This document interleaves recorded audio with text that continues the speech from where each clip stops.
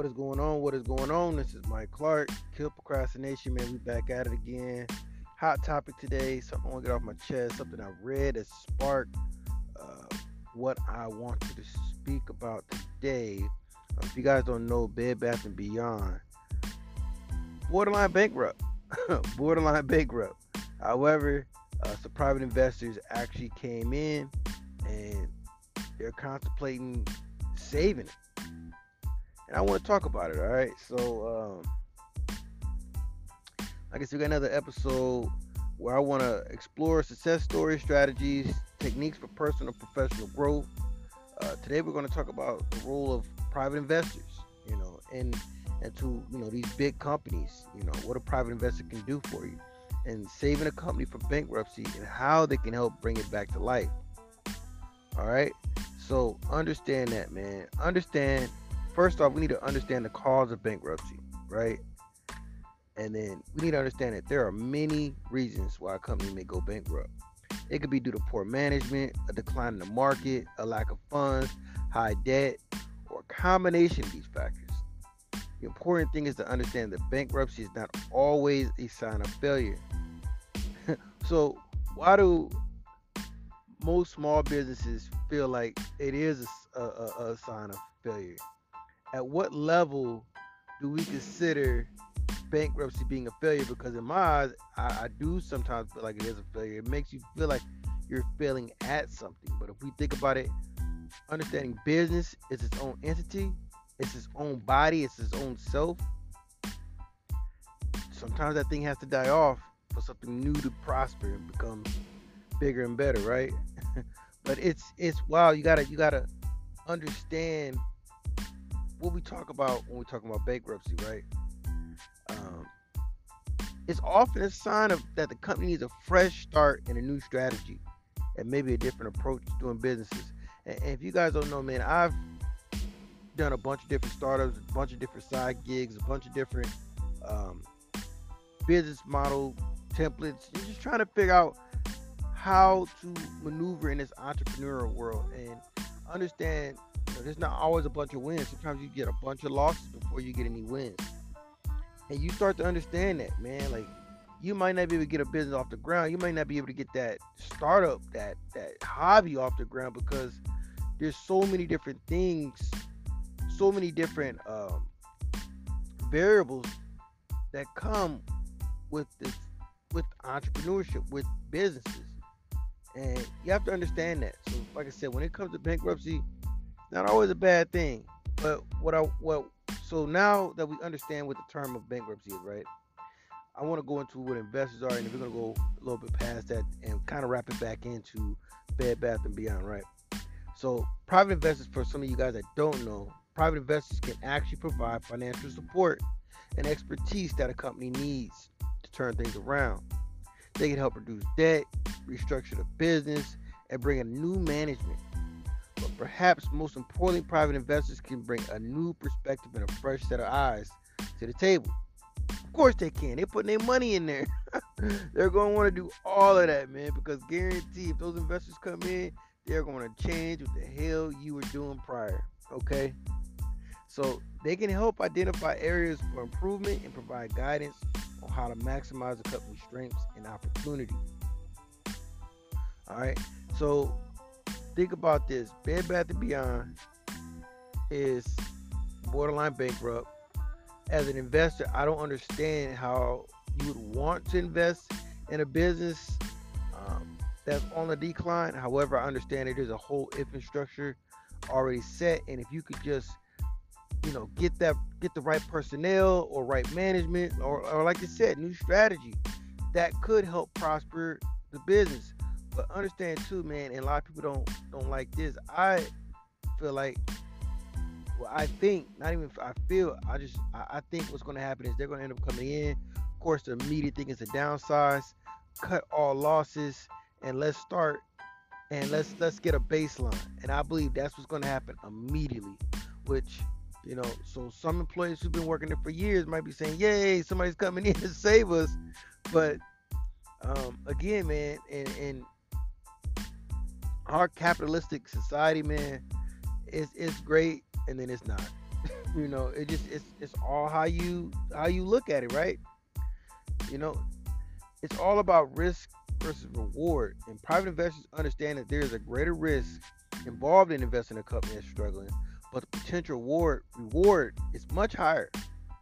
If they can help turn a company around and make it profitable again, the return on their investment could be significant.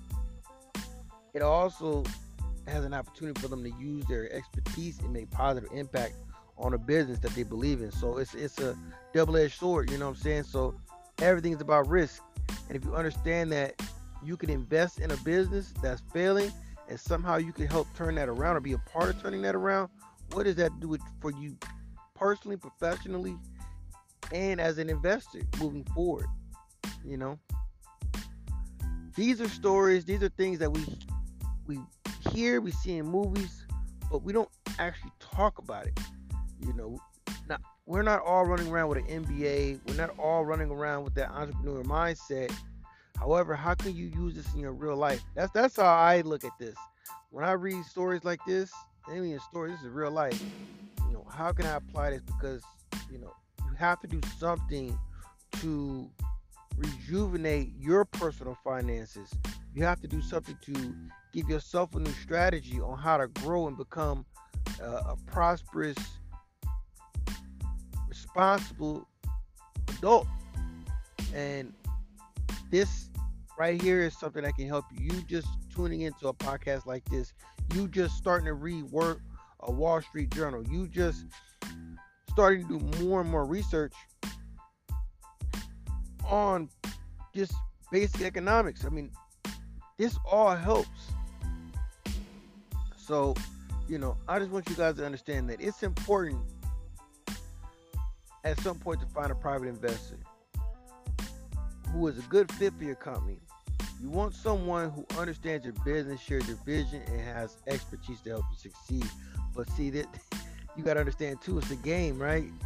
And everybody knows if you see that person hurting and you know they're hurting, sometimes you can take advantage of them, and that's where we get low. So when I'm speaking about a business such as Bed Bath and Beyond, how yes, it's a successful business at one point, but now you don't know who's coming in to try to take over the company, what their intentions are, what they want to change, what they want to do.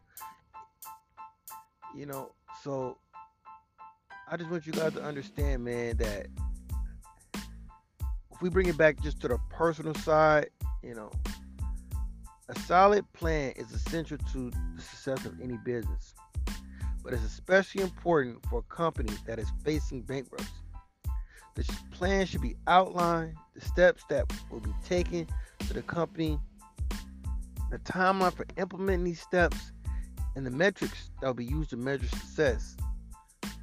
These are things that I am learning on a day-to-day basis when it comes to my businesses.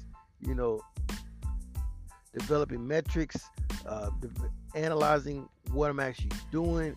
Am I doing it properly? Am I being organized? It's getting to the point that I'm trying to see where's wasteful spending happening.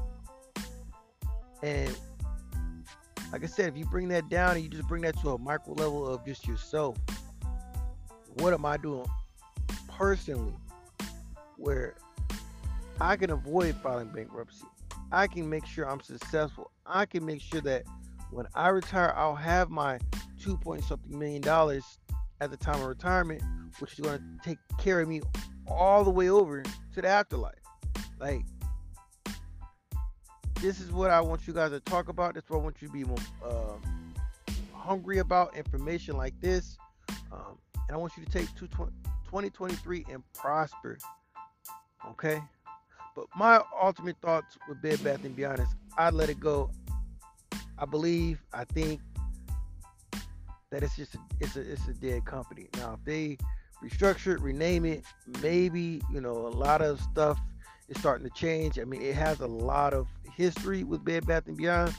Like I said, if you guys don't know, two men actually started this long time ago. They actually been pushed out of this company. And a lot of changes that they first put inside of this company was removed thanks to management after they left. So I don't know how they fix this. I really don't. because I believe anyone else that comes in is going to do the exact same way moving forward. And I think Bed Bath and Beyond, from a business standpoint, from a business model structure of how do you feel like when you walk into Bed Bath and Beyond, what should you be exposed to? What should they be selling? I don't believe they understand that part. And I don't know if they know how to keep up at this point when you have all this competition. It's not just, when Bed Bath Beyond came out, wasn't that competition wasn't great. I feel like now it's super saturated at this point, and I don't know how they even keep up. But that's just my tidbit on it. You guys already know, man. Mike Clark, no excuses. We're gonna be back at it. We're gonna talk about the next episode. Yeah, man. So you already know what it is. Peace.